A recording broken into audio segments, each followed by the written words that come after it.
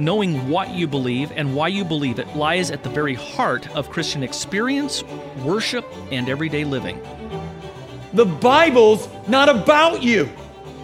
You're not David.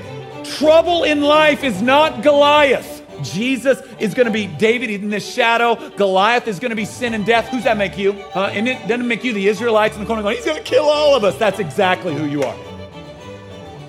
What is your only comfort in life and in death? That I, with body and soul, life and in death, am not my own, but belong to my faithful Savior, Jesus Christ.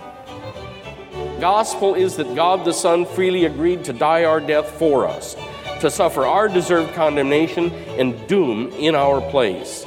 And he didn't just agree from eternity to do it, he actually did it. It is fatal for us to think that we can ever move on from the gospel. The great problem in the evangelical church today where the Scripture is concerned is not the inerrancy of the Bible. The great problem in the evangelical church today is the sufficiency of Scripture. We don't think it's sufficient to do what we have to do. So we have to wake up to what's happening and recognize that the problem really is our lack of theology.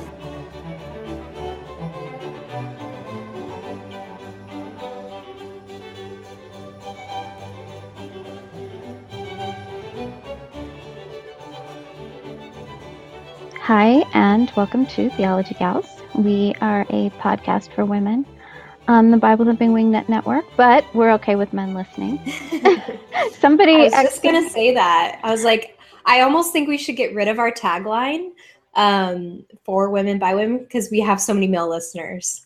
Right.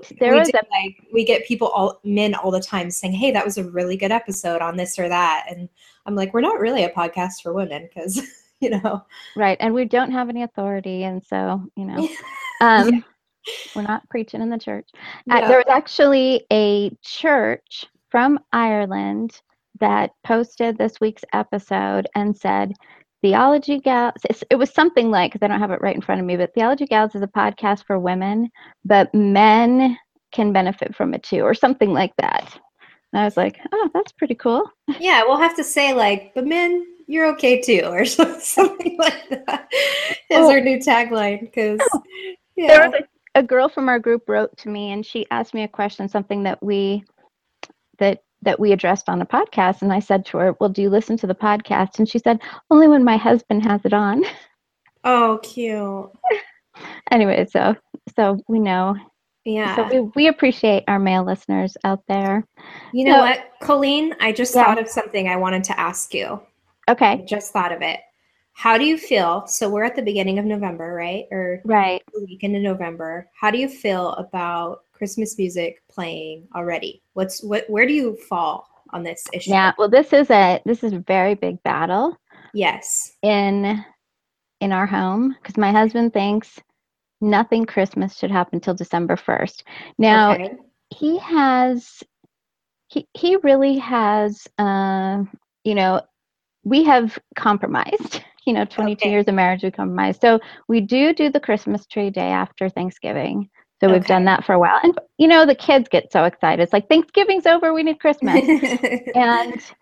But for me, November 1st just seems like it's the season. Like that to me seems like the season. And I love Christmas music. I have a Christmas playlist on Spotify where I put all my favorite that has over 900 songs. Because that's I'm gonna how have much to find that.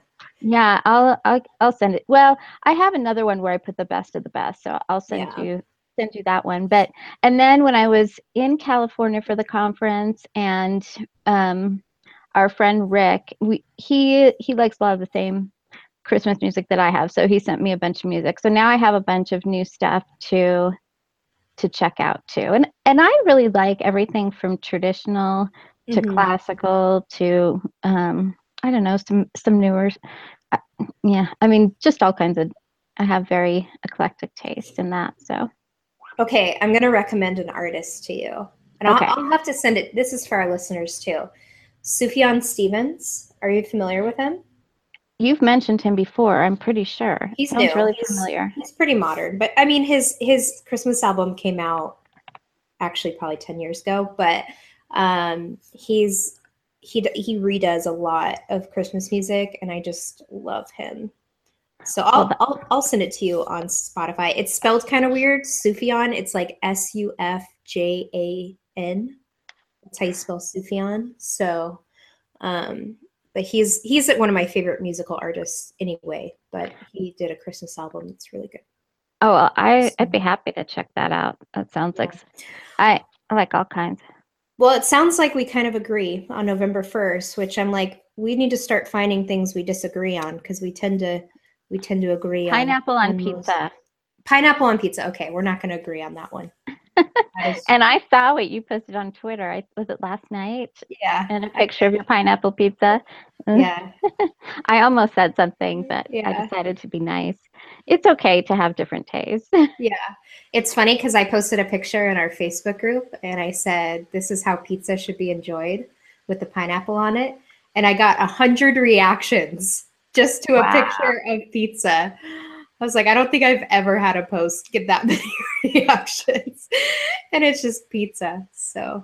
Well, and I think that when we did our little polls, that the group overwhelmingly agreed with you, and Twitter agreed with me. Agreed with you. Yeah. Before we get to, we have some really good topics that we're going to be talking about today. I've been kind of saving a lot of questions that have been coming into us, and we thought we need to do another question and answer episode, and we probably won't even get to everything today. But before we even get to that, something that is asked periodically in the group, and I think one of our admins said, I think it was already asked 5 times already, and that is, what do you think about the Pearls and Lori Alexander? And before we talk about what we think about them, I wanted to kind of, for those who are not familiar with who they are, the Pearls, he's a pastor somewhere in the South, I cannot remember where, and they have a book that's very popular in homeschool circles called To Train Up a Child. And then she wrote a book called Created to Be His Helpmeet. So that's kind of who they are. Lori Alexander on Facebook, she's the Transform Wife. She has a book. So that is who they are. And so what do we think about them? Well, I'm going to let Ashley start, because Ashley, you started to read years ago, created to be his helpmeet, right? Yeah, someone recommended it. Someone very well-intentioned recommended it to me because they knew, I don't think I was engaged yet, but they knew I would be engaged any day now. So they said, oh, this will be a great book to help you get ready for marriage. And I remember being very concerned pre-marriage about the whole submission thing because I wasn't raised learning about that. So I was like, I don't really know what that looks like, or, so I was trying to read everything I could. So I started reading that book, and there was just red flag after red flag after red flag. And finally, after about 3 chapters, both my friend and I who were reading it, we both said, we can't read this book. And I was like, I don't even want to donate it to Goodwill because I don't want anyone else reading this book. And I think the thing that finally made me put down the book was, at one point, she kind of, in the book, includes letters that women had written to her, and she includes her response to those letters. And someone wrote her a letter saying that her husband, I can't remember if her husband was having an affair or their husband was looking at things he shouldn't have been looking at. It was somewhere along those lines, and she was kind of asking, what do I do? And I was just so shocked that her response was that the wife needs to make herself look more appealing by dressing in a way that her husband finds attractive, and making sure, I can't remember her exact language because it's been 6 or I don't know how many years since I've read it. But basically her response was like, you need to make sure as a wife you're being very appealing to your husband so that he's not tempted to do these things. And I was just like, whoa, like no mention of like the husband's sin, and like maybe you need to meet with your pastor or your elders to discuss this. And it just basically sounded like if a husband's stepping out on his wife in any way, that it's a woman's fault because she's not making herself appealing to her husband. And even as a unmarried woman, pretty new in my Christian walk, I knew that was wrong. And so I I talked with a friend of mine and we were like, yeah, I don't think this is really helpful for us as we're thinking about getting married soon. And I put the book down. Yeah, I actually have the exact quote because Tim Challies has written a couple great articles on both that book, Created to be His Helpmate, and then also the To Train Up a Child. And he talks about that exact thing, Ashley. He says, a woman who is suspicious that her husband may be carrying on an emotional or perhaps sexual affairs is told that she needs to, in quotes, learn to use her feminine wiles to woo him back. And I mean, and then the other thing you had talked about, no mention of the church. And I think this is a really important aspect. If a pastor, if a pastor claims authority, according to Mr. Pearl, he is a liar and a deceiver. Wow. And so here you have a situation where a husband is his very own authority. He is under no one's authority. And that's concerning. But I'll tell you what, when I was researching a while back, the Pearl's theology, he says that he denies original sin and believes that sin is imputed to people sometime in their youth. So, and I think that this is kind of a more age of accountability sort of belief, that it's a denial of original sin. And then he also believes in Wesleyan entire sanctification, that we can stop sinning. Wow. And so that alone, I would say, we had talked, someone had posted in the group, what do we think of them? And someone's like, but they have a lot of good things. And even Challies says, yeah, he starts off with, here's my agreements. It's a small section, but there might be some things. But I think this really is kind of a picture of patriarchy, which we have talked about taking issue with. And Lori Alexander, I had a hard time finding anyone that I can recommend that's really written about her. I mean, I found some feminists or people that have written about her and people that I wouldn't necessarily agree with. But Lori Alexander strongly recommends the Pearls. And you get the same exact tone in her stuff as what Ashley was saying. This kind of, there is in the Pearls and in Lori Alexander's that most problems in the marriage are the wife's fault. The wife isn't doing a good enough job if her husband's off doing something he shouldn't. And that's really concerning. And then in this thing with the Pearls, I don't know Lori Alexander's view, but in this thing with the Pearls where there's no authority in the church, that's extremely concerning. And there's also one thing we've talked about is when we did our kind of complementarianism series, is if your husband's in sin, guess what? Matthew 18 applies to you too. And they don't believe in that, confronting a husband of sin. And what we're not saying is every time your husband does a little something wrong, you should confront him. But if there's an ongoing sin issue, you can, with grace, go to your husband with the hope of repentance. Yeah, and I think it's very comforting that my pastor has authority over my husband and our family, like that's a comforting thought, I think, because that's how the church should function. That my husband's not the last stop. He can go to our pastor about things and seek, help and guidance, and our pastor can, guide him, whatever which way. And I think that's very comforting. I also wanted to mention about the Pearls. I remember a while back when I started researching them, I did not read How to Train Up a Child, but I know that is very popular. And when I started researching that book, I found that there's a lot of accusations of almost teaching like a child abuse type thing, like taking corporal punishment way too far, where maybe they themselves aren't doing that, but there's been people who've ended up in trouble with the law for taking the advice of the Pearls and applying that to their family and their children. So if anyone's interested, you can research that. There's documented cases of that happening. So Yeah, I don't know a ton. Read it. Yeah, I don't know a ton about it, but Yeah. I did see that, and I was like, okay, never reading that book. I did read To Train Up a Child. Okay. And again, there are things in that we would say, yes, that's good, learning to be consistent in your discipline and stuff like that. But there is a lot in there that is not good. And I've read about a couple of the situations. I can think of one. There may be another that Ashley is talking about. And I know to be fair, I know the Pearls came out and said, we do not condone that and stuff. So I think what some people think is that it can lead to that.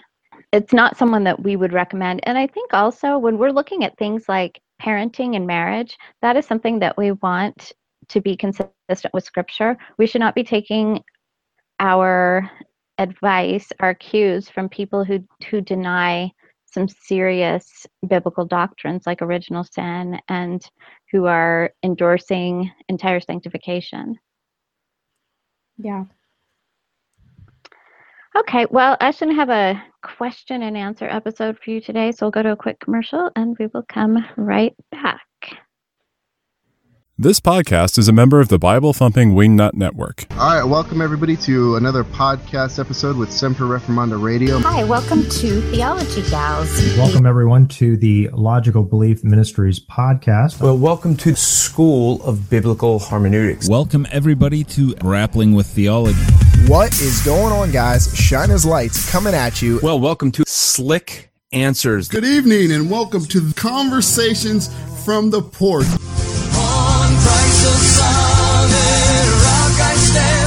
Hello and welcome to Living in the Vine. This is the Council of Google Plus. Welcome, ladies and gentlemen, to the Bible Thumping Wingnut Podcast. The Bible Thumping Wingnut Network. 12 podcasts, one network. Check them out at BibleThumpingWingnut.com. This is a question that comes in a lot. I've seen it so many times. We just started attending a family integrated church. How can I train my children to sit through church?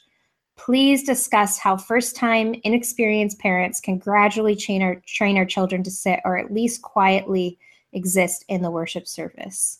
Yeah, this just gives an example of how we get the same question just asked different ways. One thing I wanted to mention, because I think this is really important, is sometimes people will ask about Presbyterian churches and say, is it a family integrated church?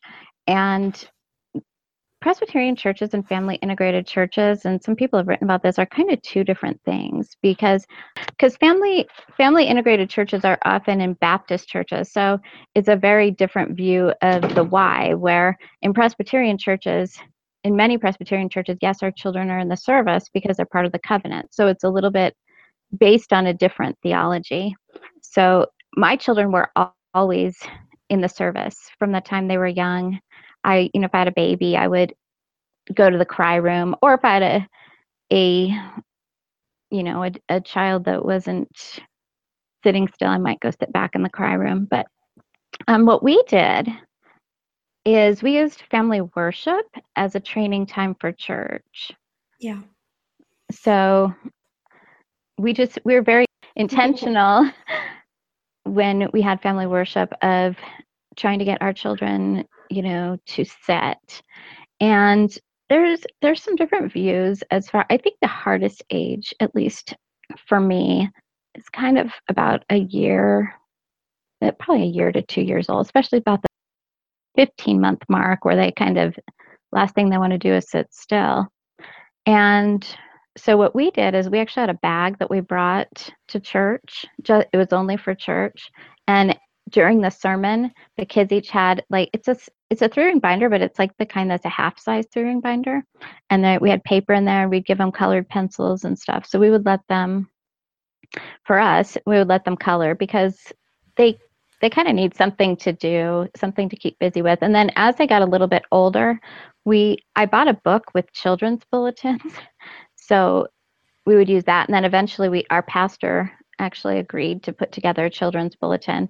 There was one for kind of the younger kids that had pictures of things that he might say. And then as they got a little bit older, words to listen for or fill in the blank that goes with what the pastor said. So I know that some people might not agree, but we did let our kids draw during the service once the sermon started, not before, but we also tried to somehow incorporate them listening as they got older. I think it's a little bit more challenging when they're younger. But if you are in a church, I think something that's really important to remember, if you're in a church, a family integrated church, or you're in a Reformed or Presbyterian church where the kids stay in the service, people are used to it. You know, I know when your kid makes a noise, it's embarrassing and that sort of thing. But I know a lot of people actually, they love hearing the children in the background. Mm-hmm. So that's what I would say to that. Yeah, we have a lot of babies in our church. And there's always like a little babble or a little, like the church I grew up in, kids went to church separately from parents, which drives me nuts. But it would have been really odd. Like if you heard a baby make any sound in the service, everyone would have looked at that baby like, why do you have that baby in church? But now that I'm in the church I'm in, where it's pretty common, everyone has their babies in church, I don't even notice it. The only time I notice is if a kid like screams. then it's like, oh, okay, kid's there. So yeah. And I just remember when I was little, there actually was, when I was little at First, which is now North Point, the kids actually were in the service, believe it or not. And then later on, they started children's church. But I just remember a couple of times where you'd hear a kid crying and the dad taking him out, and the kid's crying, "Daddy, don't spank me." No. Service. Yeah. Poor little guy. But yeah, I know it can. I do know it can be challenging for us moms, and I guess for me, I have no problem if parents decide to send their little ones to the nursery. The churches that we attended did have a nursery up through age 2 or 3, I guess. Yeah, that's so like I understand that, and I understand that. And if you do that, I think that's acceptable. Mm. And as they get older, you can really start to train them. So yeah, I remember this one mom in our church, she would give her son a lollipop when the sermon started. And after, I think it was about 4 at the time or something, and the pastor asked him, "So what did you get out of church today?" And he said, "A lollipop." That's so cute. So I always feel compassion for the pastors' wives, that line up and they have their kids all lined up, and the husband's up there preaching, and they're trying to keep the kids on track. And I always think it's a blessing to have someone in the congregation, maybe a single person or someone without children, to kind of sit with those kids, just so the mom has like a helper, because it's got to be hard to do it all by yourself. That's an excellent idea, Ashley. Yeah.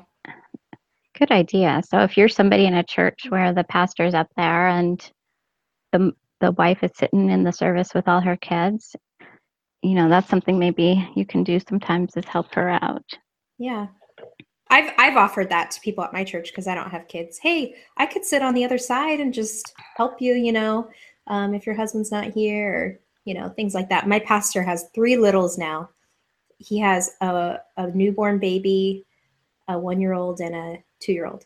So wow, that's a lot, that's a lot of littles to try to keep, keep busy during the service, or, so.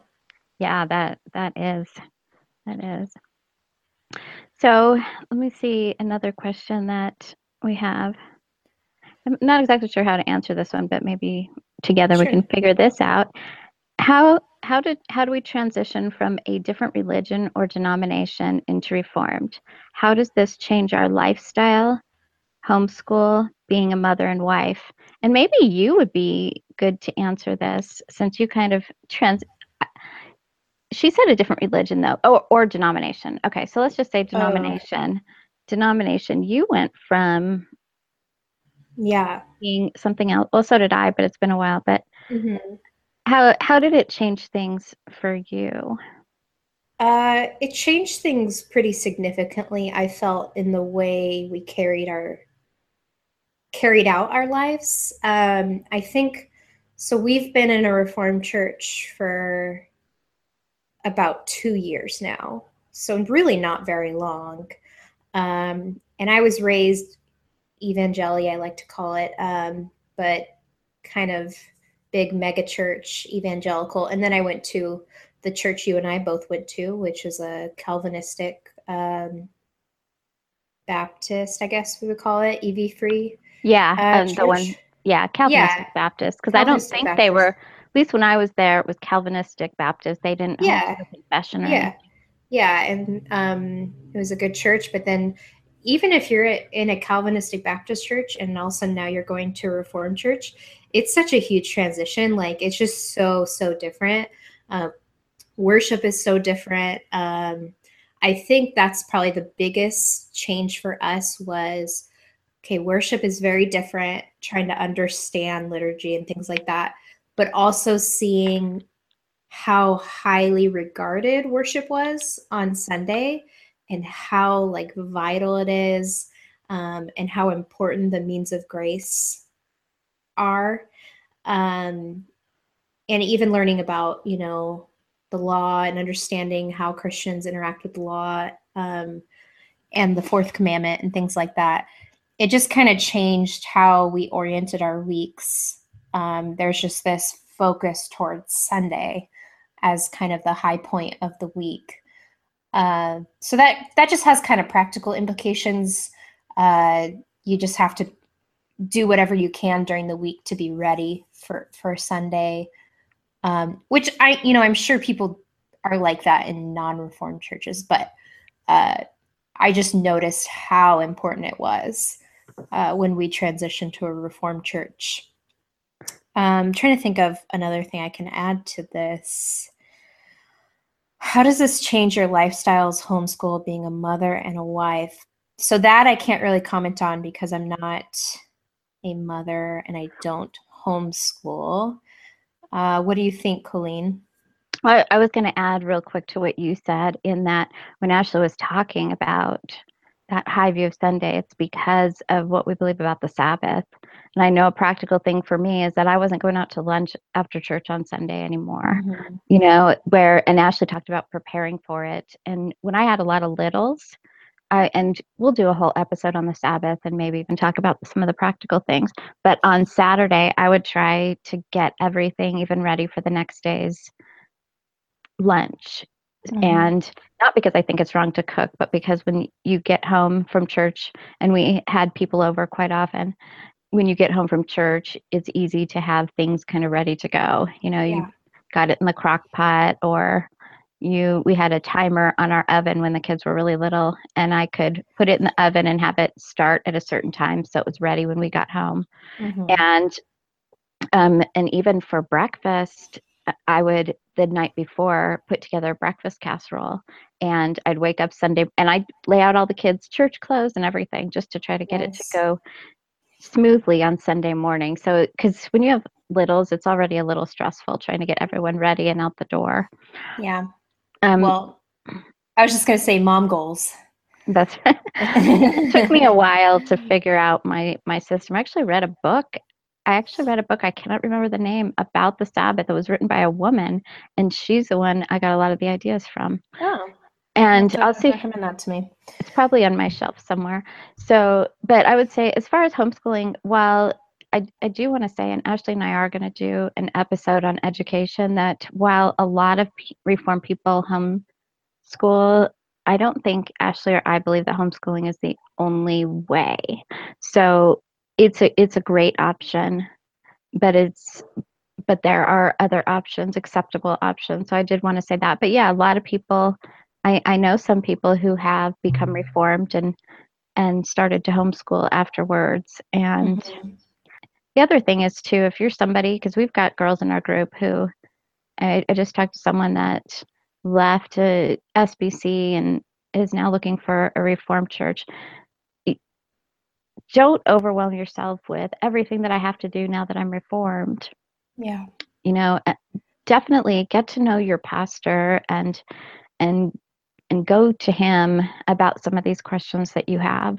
If you're not sure about, should I quit my job and start homeschooling my kids, or these sorts of things. These are good things to talk to your own pastor about. Yeah. And I think it's likely, if you're joining a Reformed church, if you're coming from some sort of evangelical church, it's likely that there's more people at the Reformed church that are homeschooling than wherever you came from. Because I know growing up when I was at the large evangelical church, I didn't know anyone who was homeschooled. And at my Reformed church now, everyone homeschools. So I think it's pretty typical. If you're worried about homeschooling, you're likely to find more of a homeschool community in a Reformed church than at a different type of church. Would you agree, Colleen? Yeah. You know, it's funny because the OPC that we went to, the first OPC that we went to, almost everyone homeschooled. The second OPC we went to, the church was small, but we were initially the only ones that homeschooled. Oh, interesting. And you know, there wasn't a ton of children and stuff, but there was a Christian school that one of the families had their children at. And so, but there's also an OPC in Denver that people refer to as the homeschooling church. So. Yeah. I was just going to add, kind of on top of what you said, that it's okay to like not really understand a Reformed church at first. My husband and I took about 8 or 9 months to actually pursue membership at the church, because it took us that long just to understand everything. And I mean, it took us months to even understand I was so confused. Like, why are we going through a confession in Sunday school? I don't understand that. You know, just things like that where it's just so different from evangelical churches. So give yourself some time, you know, to learn the church. And like Colleen said, I think talking with the pastor, if it's a good church, the pastor will talk to you the first time you're there, or the second time, you know, because they'll spot you as the new person, and they want you to feel welcome. But yeah, get to know them and just give yourself some time, I think. That's a good point. I remember when we started attending Bethel outside Chicago. Not Bethel Redding, right? No. Bethel OPC outside Chicago. The pastor I think it was pastor and elder. This is 21 years ago. So I think it was the pastor and an elder that came over once a week. And there was a book, and I have it on my bookshelf somewhere, but I cannot remember the name of it. But they went through this book with us. So they didn't have like a membership class. They came over and we went through this book together. And I've seen it in other OPCs, so it might be fairly common, but I cannot remember the name of it. It's not a really big book. The book we use for our membership classes is called Presbytopia. It's actually pretty new. Okay, that one I am not familiar with. An OPC pastor wrote it 3 or 4 years ago. Okay. So that would be a good one if you're like, okay, we're probably going to go to Reformed Church soon. Picking up Presbytopia would probably be good just to understand what are these churches about, and Presbyterian church government and covenant theology. It kind of just covers everything in a little book. So, and it's kind of funny that it's called Presbytopia. I think that's kind of cute. That is actually very cute. Yeah. So this next question, you know, it's come up, so I'll go ahead and say it, but this is not something that we really have a biblical response to. And somebody asked us what we think about alternative medicine. So, that's kind of broad, I guess, depending on what people mean. Do you have any thoughts? I don't really have like a strong opinion either way. I mean, I think if something's alternative but it works, then hey, do it, you know? Like I I think sometimes there's a stigma with alternative medicine, like it's maybe some sort of Eastern, have you gotten that sense sometimes? There's like this stigma. Well, I live in Colorado, and half an hour from us is Boulder. And in Boulder, people use that term crunchy, which I don't really like, but in Boulder, everyone's very crunchy. But so up there, you see a lot of alternative medicine and natural stuff and this sort of thing. But at the same time, you also see a lot of New Age type stuff. It's not a lot of Christian stuff. So I think one reason why people think that is because some things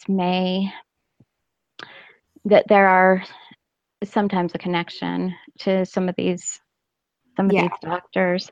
Now, my doctor is a doctor of osteopathy, and so he actually does a lot. He kind of does a balanced approach to medicine.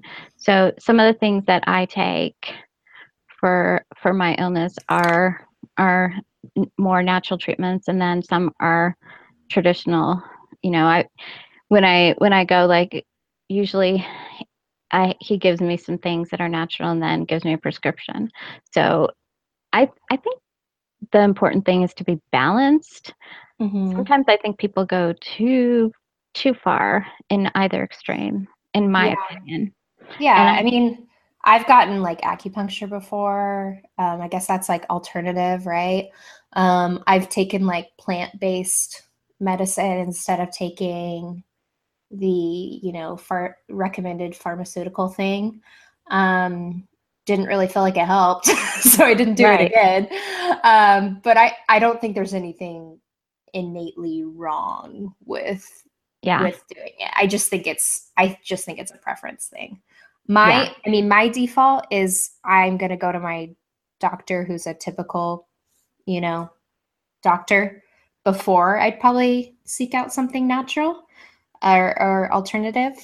That's just my default. I guess I'm probably more trusting of doctors than some people out there. But I have friends that they just go to a naturopath. They don't go to a typical doctor, and I don't see any problem with that. Yeah, as long as we're using wisdom, which I think that's the super important thing. If you've got strep throat, you probably need an actual antibiotic. Right. And so there are times where I think it's very, very important. I don't think anyone in our group is like this, but I remember a story, and this is what I mean by extremes, where this child ended up dying because the parents were, trying to, thought only natural stuff, no medication.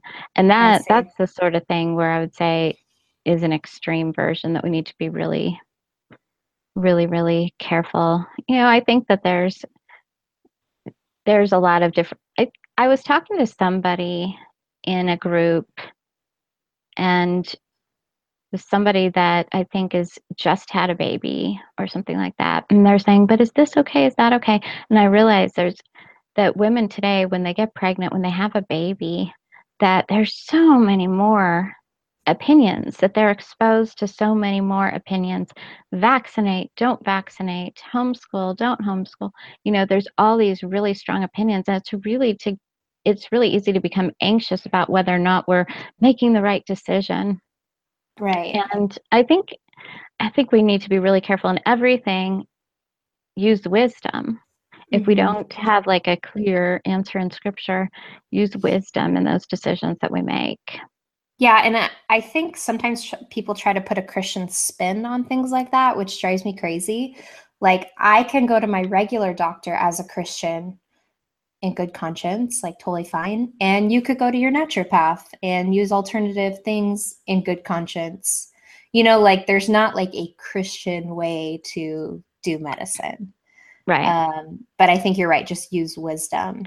And I should probably say that I said I go to a doctor of osteopathy, just so everyone knows. Oh, yeah. No, I know. I'm just thinking, right.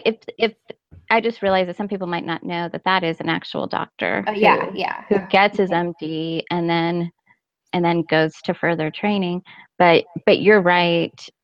I I have You're a right, Ashley. I have a very dear friend who really likes a lot of like the natural medicine stuff, and she's convinced me of some things where I'm like, oh, I should try that. That's really cool. And like I had a migraine really bad, and she's like, oh, put like peppermint oil on you above your eyebrows. And it actually helped my migraine. I was like, oh, wow. Like things like that. Like, I think that's kind of cool that you can put peppermint oil, on your forehead to help with the migraine. So. Yeah, and my grandma, who's like the most godly woman I know, she had studied like doing the different pressure points and stuff. And if I had a headache, she would like touch these pressure points and it would help it. And I've used the peppermint too for headaches, and I've used it for nausea too. So some of that stuff is beneficial, I would say. I think with everything, moderation. Yeah. All right, so let's go to another question. How do you cope with being more interested in learning about theology and apologetics than your husband is? In this case, he feels he is too busy to learn, etc. Do you want to respond to that first, Colleen? I think this comes up a lot in the group, and I think maybe it's just the nature of our group that since it's focused on theology, that there are a lot of women that they are more interested in theology than their husbands. And that, I think in a lot of cases, the husband is still leading the home. He's still in God's word. He's still being a great leader in the home, but he's just not reading a lot of theology books. And part of it might be exactly what this husband said, that he's just very busy. I think about my husband, he goes to work, and in his downtime, he's got a lot on his plate and stuff. I think that it's okay for you to still be interested in theology, even if your husband isn't as interested. And I know times when I've been able to read a lot more theology than my husband. I talk to my husband about what I'm learning. And I think that's kind of a good thing to do. If I'm reading a theology book, and sometimes I'll read passages to my husband or tell him a great point from a book, those sorts of things.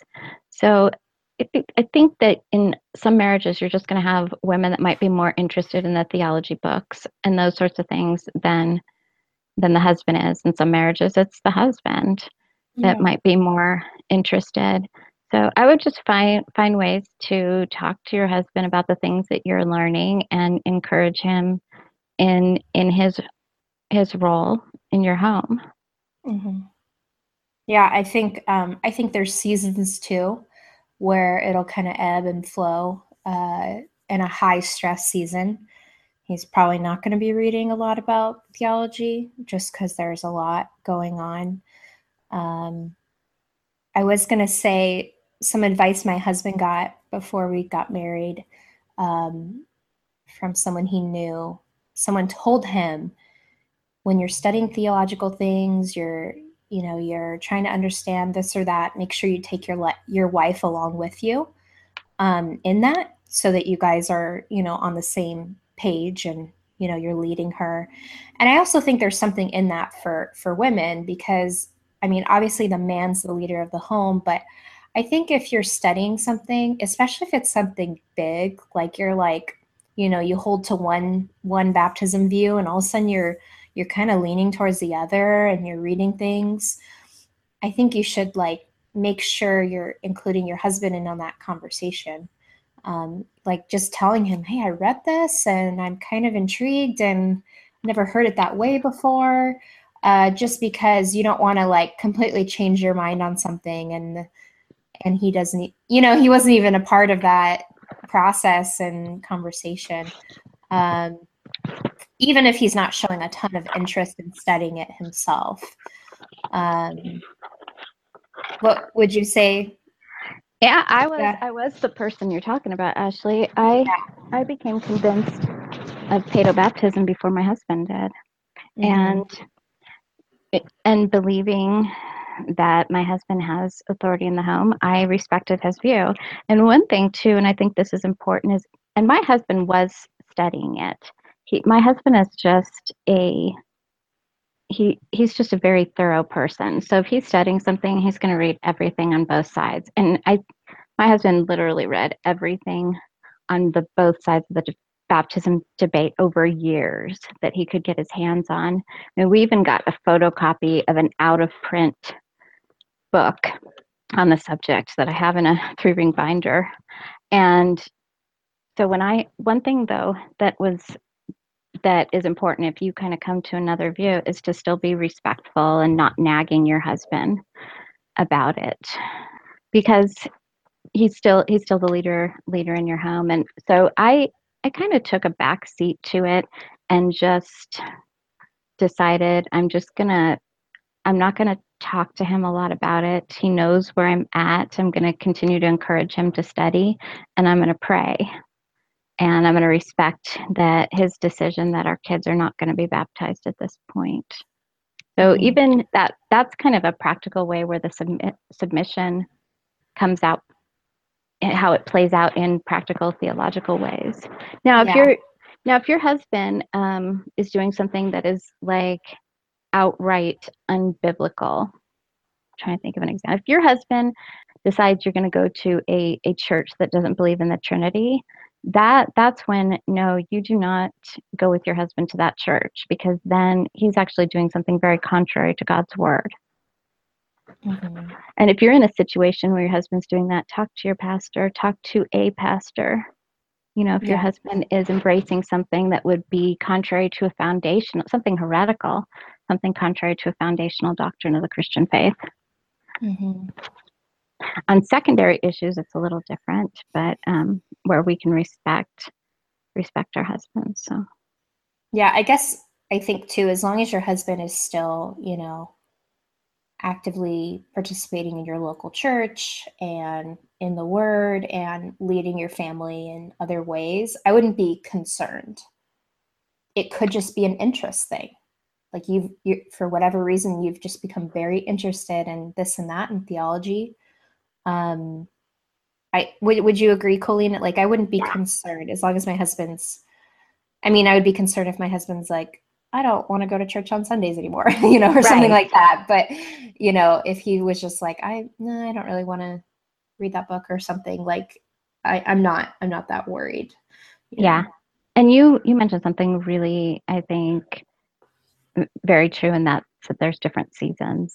Mm-hmm. Having been married for 22 years, there's been seasons where my husband has time to read a lot of theology books, and seasons where he doesn't have as much time. So, and even the other thing too that I know is, like, sometimes my husband go through a season where he's reading kind of more practical books. He's reading Trusting God by Jerry Bridges, and he's reading Being Dad, by Scott Keith and stuff. So where he goes, I think we all have those different kinds of seasons in our reading.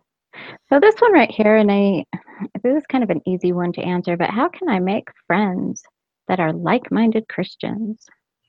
That is a good question. I think the best place is your local church, which actually could be very hard if you're Reformed leaning and you're in a church that's not. That could be difficult. But I think if you're Reformed and in a Reformed church, you're likely going to meet people that are more like-minded. I think what I love about the local church is I meet women that are very like-minded in how they think theologically, but can be completely different in all these other ways. And you're just like, I don't even know if we would be friends, in another walk of life. It's just, we happen to have this connection over theology and our convictions on certain things. Would you say that's the best place, is the local church? Yeah, that's exactly what I was thinking. And I know that we have some gals in the group who have said, but the ladies in my church are, I'm not in a Reformed church, or they're not interested in theology and that sort of thing. But sometimes I think even in the church, instigating discussions, I've seen women that have said, I wasn't really interested in theology, but this girl at church started talking to me about some different things. And then I went and read this book and stuff. So I think you can even encourage the people in your church. And so, but if that's just absolutely not an option, I mean, I know that a lot of people have made close friendships in our group, but I will say our group should always be secondary, way secondary to your church. Yeah.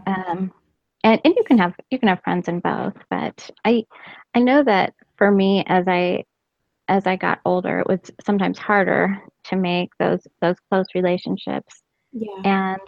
And when my husband and I started going to this church, to this one church, my husband, it was a small church. He made a list of everybody in the church, and we decided we were going to have everybody from the church over for dinner. It took a year. There you go. It took a year. Wow. Yeah. Well, it wasn't every week. We usually had somebody over about 1 to 2 times a month. But, sometimes be proactive in trying to develop those relationships. Yeah. Someone spoke at our women's retreat last year about friendship and Christian friendship.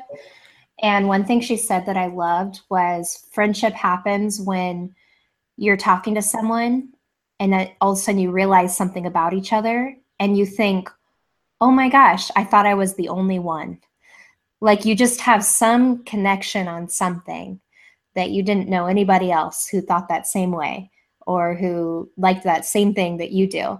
And so I think talking to people and just trying to find something you have in common,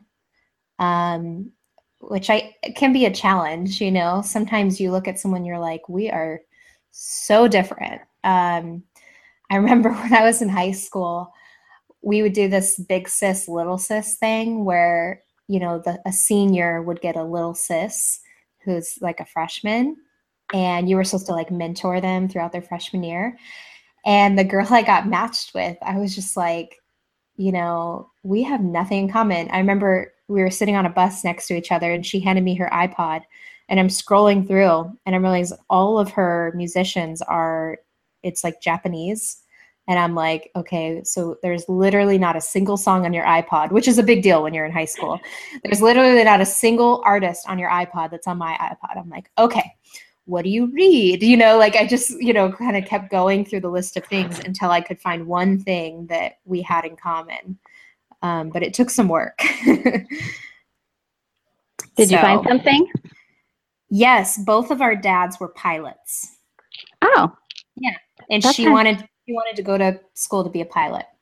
And my grandpa was a pilot. So I come from a long line of pilots. So yeah. I had someone like that in a church, and I was like, I can't think of anything that we have in common. But the great thing about the church is you always have one thing in common. Yes. Even if you don't have those other things, like Ashley was talking about, that she wouldn't be friends with those people necessarily in her regular life. But even if you are the most different people in the entire world, you both have Christ. And I love the language that, that Scripture uses as far as these are our brothers and sisters. Mm-hmm. So we're actually going to be having Christina Fox on about her new book, Union, or Closer Than a Sister, and she talks about union with Christ and friendships. So yeah. I'm excited for that. So that might be really helpful. We can talk to her about. I don't think friendship is something we talk about a lot. And I do want to say, I love theology, obviously. I do a podcast about theology. I'm in theology Facebook groups. So it's pretty obvious that that's like a huge interest of mine. But I have dear Christian friends who are not really interested. Like they love to talk about the essentials and the gospel and things like that, but they're not going to like get into a debate with me about baptism or, let's discuss the nuances of what Spurgeon said here about this thing, that kind of thing. And that's okay, because there's other things I talk to them about. And I know they're still my sisters in Christ. Like I'm not like concerned for them because they don't take as great of an interest as I do. But I do want to say it's okay. Like, I don't think someone has to be like acutely interested in theology to be a Christian and for you to get along with them. And for you to encourage one another. I think I have two very best friends, and one of them I've known since I was like, I don't know, 5. I think since I was 5, and the other one I've known since I was pregnant with my first, so over 21 years. And neither of them are especially into theology. And one of them, though, I think has become more interested in theology through the years. We still encourage each other. We still pray for and with each other. We still talk about God's grace, and they're my very best friends. They're the ones that are there for me in the most difficult of times. So I'm thinking we can do one more, because I knew we wouldn't get to all of them. Yeah. But I'm thinking with the holidays coming up, and we might be able to discuss this more if we do a Christmas episode, but how can we cope with family members that are unbelievers? How to celebrate holidays with them, how to share what God is doing in your life without them getting uncomfortable and upset, mistaking your faith as prideful. And it sounds like this gal said, yes, unfortunately, that's what she's been dealing with. Yeah, I think that's really hard. I come from a really big family where very few people are Christians. And I think it's difficult to do that. My best suggestion for that, just in general, not just the holidays, is to live your life in such a way where you're striving to be obedient to God's word, and you're living a life that appears holy, that is holy, but that is obviously holy to those around you. I think that says a lot when you go to have those conversations. Like if they know that your life looks different than theirs, I think, I'm not saying preach the gospel, use words if necessary. That's not what I'm saying. I'm just saying your life should look really different. It should make people curious, as to why your life is like that. I just think that goes a long way before you even have a conversation with them. With that person, like being convinced that you're legit. You're not just like a Sunday Christian, or, there's all sorts of sayings about that. But what do you think, Colleen? Yeah, I think that was really good, Ashley. And I was thinking when you're talking that hymn, "The light of the world is Jesus," and we can be an example of Christ to those around us, and in being gracious with them and patient too. You think of these different fruits of the Spirit that we should be displaying to those around us. I was also thinking, we have a friend, and he was an atheist, but he would spend time with some of our family a lot and be around a lot, and we would talk about different things and stuff. And it was a miraculous story. He ended up becoming a Christian a couple of years ago. Wow. And he said he realized how much he knew just about theology, about scripture, from just being around us. Yeah. And the other thing is too, I think sometimes we can feel with our family like it's not getting anywhere. We're not getting anywhere with them. We want them to, we love them. We desire for them to be in Christ. But I think, remember a couple of things, that the Lord is working in ways we do not see, and is often working in ways we do not see. Because I didn't know that the Lord was working in our friend's heart, and it was amazing. And this guy was a staunch atheist, and so don't be discouraged, and then also remember that God's power is great, because I know it can also feel like that person's never going to become a Christian, but God has great power and can work in just truly miraculous ways. And as far as the practical stuff, in my family, most people on my mom's side are Christians, but we've had some of my Jewish family with us at holidays. And we just can, if we have traditions for Thanksgiving and Christmas and it's at our home, we still work out those traditions even among family that's not Christian. So at Thanksgiving, our family, I don't know where it started, but everyone has a bean on their plate and we pass around this cup and you put the bean in the cup and say something you're thankful for, and then we pray and stuff. And so we do all of those things even when there are non-Christians present. If we're at a non-Christian's family's house for a holiday, actually I don't think I've ever been in that situation, but I wouldn't say you need to do this, you know. Yeah, respect the household rules. Right. And I also think don't be a cage stager. And for those, cage stage Calvinists, they often talk about as would be better off in a cage because they have all the passion without the wisdom. Yeah. And so you don't want to be banging your family members over the head with scripture. But our faith is such a big part of our lives. It's okay to talk about it in appropriate ways and to share. And I think there's a way to stand by your convictions without coming off prideful. For instance, like we talked about the Sabbath earlier, if they're like, we're going to go do this thing on Sunday, we're going to get brunch at 10 a.m. on Sunday as a whole family, like we want you to come. I think you can say, I'm sorry, I can't go. I don't think you need to say necessarily, that's a violation of the fourth commandment and you should be ashamed of yourselves. So not that anyone's going to say that. I'm obviously doing hyperbole here. But I think there's a way where you can consistently show that's not our family's practice. We're obviously going to be at church on Sunday. We're not going to do that without laying it on thick. Like, I don't think you need to lay it on thick. I think they know why you're not, like my family would know why I'm not coming, and so they don't ask anymore. And there was one other thing I was going to say.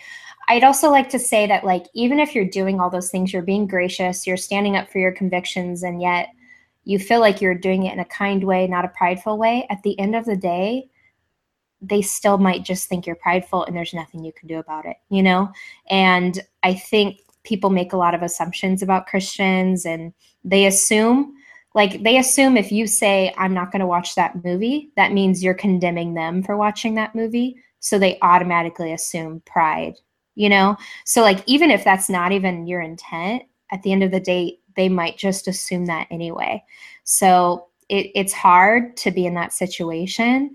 It's hard to be mischaracterized, when you're like, I'm not being prideful. That's just my conviction, but at the end of the day, that might just be it. And well, okay. So in verse 18, it says in 1 Corinthians verse 18, it says, for the word of the cross is folly to those who are perishing, but to us who are being saved, it is the power of God. And it also quotes, and it says, for it is written, I will destroy the wisdom of the wise, and the discernment of the discerning I will thwart. And so things that are wise in God's eyes are going to seem foolish to people who are unregenerate. And there's nothing we can do to change their mind on that, except if they repent and believe, like they're going to just think you're foolish for living your life that way until they repent. So I've been in that situation.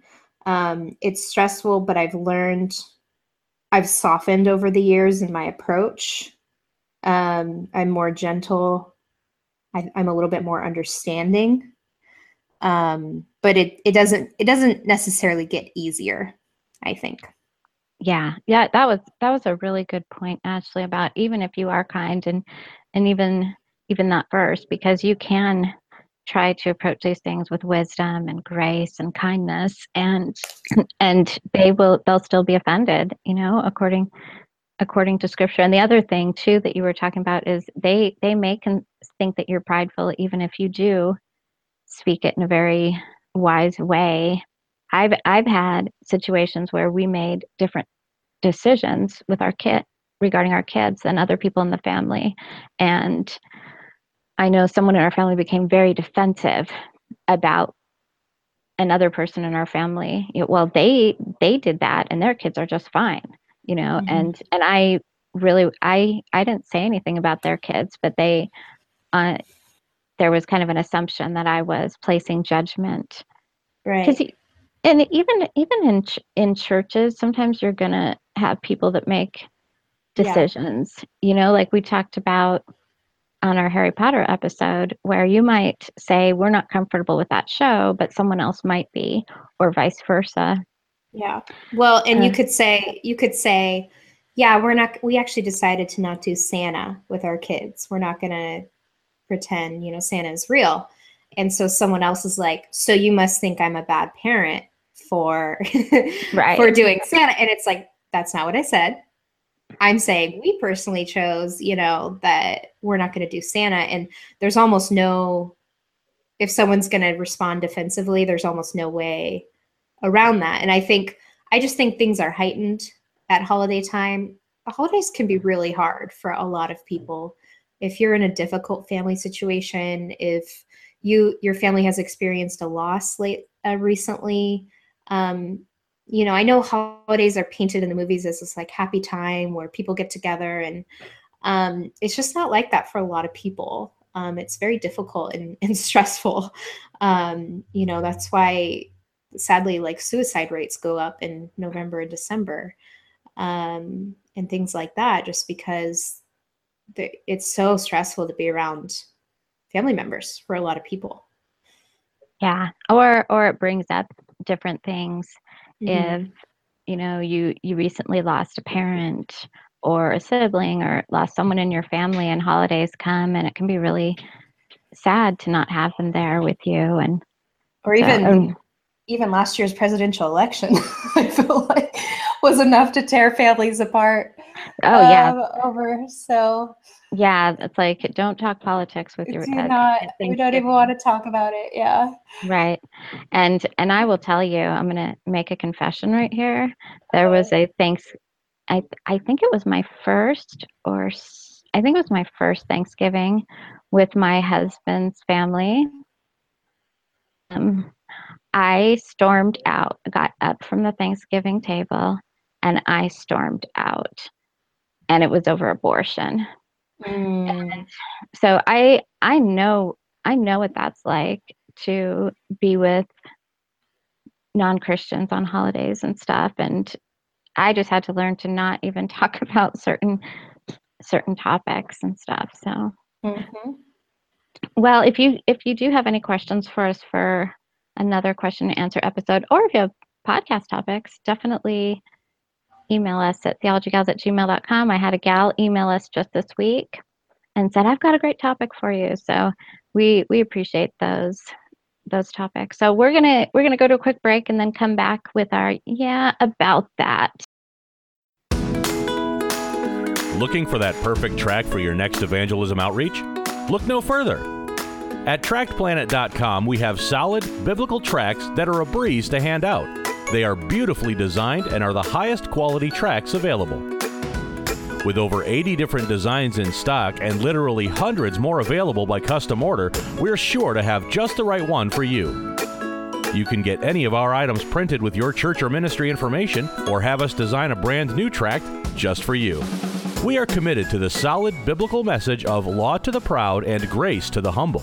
Each tract is firm on the resurrection of Jesus Christ and the necessity of repentance and faith in salvation. Come check us out at TractPlanet.com and make sure you use coupon code BTWN at checkout for 10% off your entire order. That's TractPlanet.com, coupon code BTWN.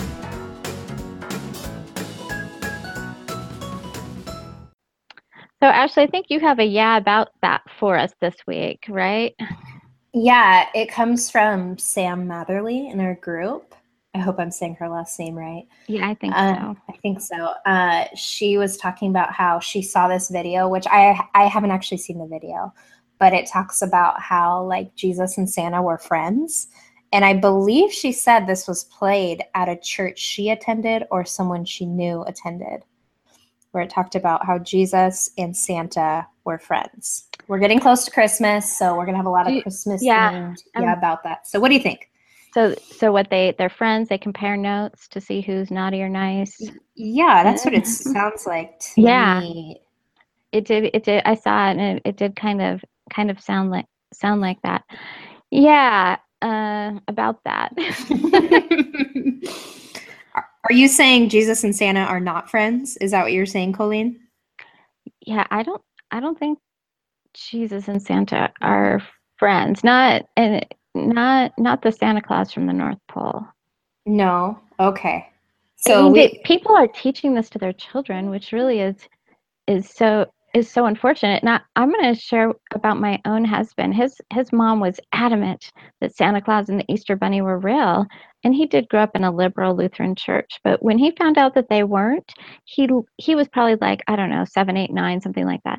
And he literally thought that Jesus was also not real, but just had stories about Jesus to tell your kids to make them obey. That's what my husband. That's why we don't tell our kids about Santa Claus. But yeah, I'm speechless. You're at a loss. I had never heard that before. I just think you're trying too hard. Okay, like you just need to stop. Is what I think. Right.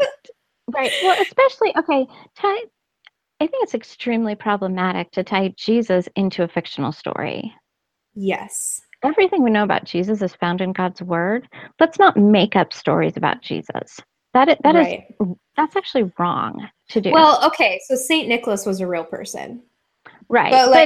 But Santa Claus, but let's just talk, and a lot of people will teach their kids about Santa Claus, but Santa Claus himself is in the North Pole right. and flies his sleigh with reindeers and has a reindeer whose nose lights up, Yes. And that's when people are teaching their kids about Santa Claus, that's who they're talking about. Right. So that's problematic on so many levels that I don't really know what to say. And you shouldn't be teaching your kids something about Jesus that is not found in Scripture. What we teach our children about Jesus, what we teach our children about faith, about Christianity, all of it is found in the Word of God. We don't need to make up stories about Jesus. I think Santa Claus is a fun story. Yep. I think it's fun to watch the movies and the reindeers and all that. But why do we have to somehow make Santa Claus friends? I don't know, Colleen. Yeah, I think you were right. They're kind of trying too hard, in some way. And I agree with you. I mean, as far as Santa Claus goes, in our family, we never taught our children that Santa Claus lives in the North Pole. We taught our children that Santa Claus was no different than Winnie the Pooh. Mm-hmm. It's just a fun fictional story, and we enjoy watching Rudolph the Red-Nosed Reindeer and some of those different cartoons. So that's kind of where I'm at. And we're going to do a whole episode on Christmas later on. And since it's coming up, and talk about how we're supposed to approach Christmas as Christians. I even did a poll on Twitter about whether Christmas should be celebrated in the church and in the home, or only in the church, or I think I said only in the home, and then it shouldn't be celebrated at all. So we know there's a lot of different views out there about Christmas, so we'll definitely be talking about that in more detail. Yeah. But don't tell your kids that Jesus was friends with Santa. Right. I feel like we don't need to say that. Anyone who has listened to our show this long and is still tuning in, we don't need to say that. So, but I'm saying it so that I'm on record saying that. And I'm going to actually guess that no one in our group would say that. I've never met a person in real life that would say that. So I'm still a little skeptical that this person exists that made a video about this, but I take Sam's word for it that this actually happened. Yes, absolutely. Well, thank you so much for joining us. We really appreciate it. If you have any topic ideas, like I said, email us, or you can reach out to one of us on social media, tweet us or send us a message. And you can find everything on BibleThumpingWingnut.com. Click on Theology Gals. Somewhere you can find all of our episodes. And you can find the resources for this episode. I am going to link the Tim Challies articles on the pearls.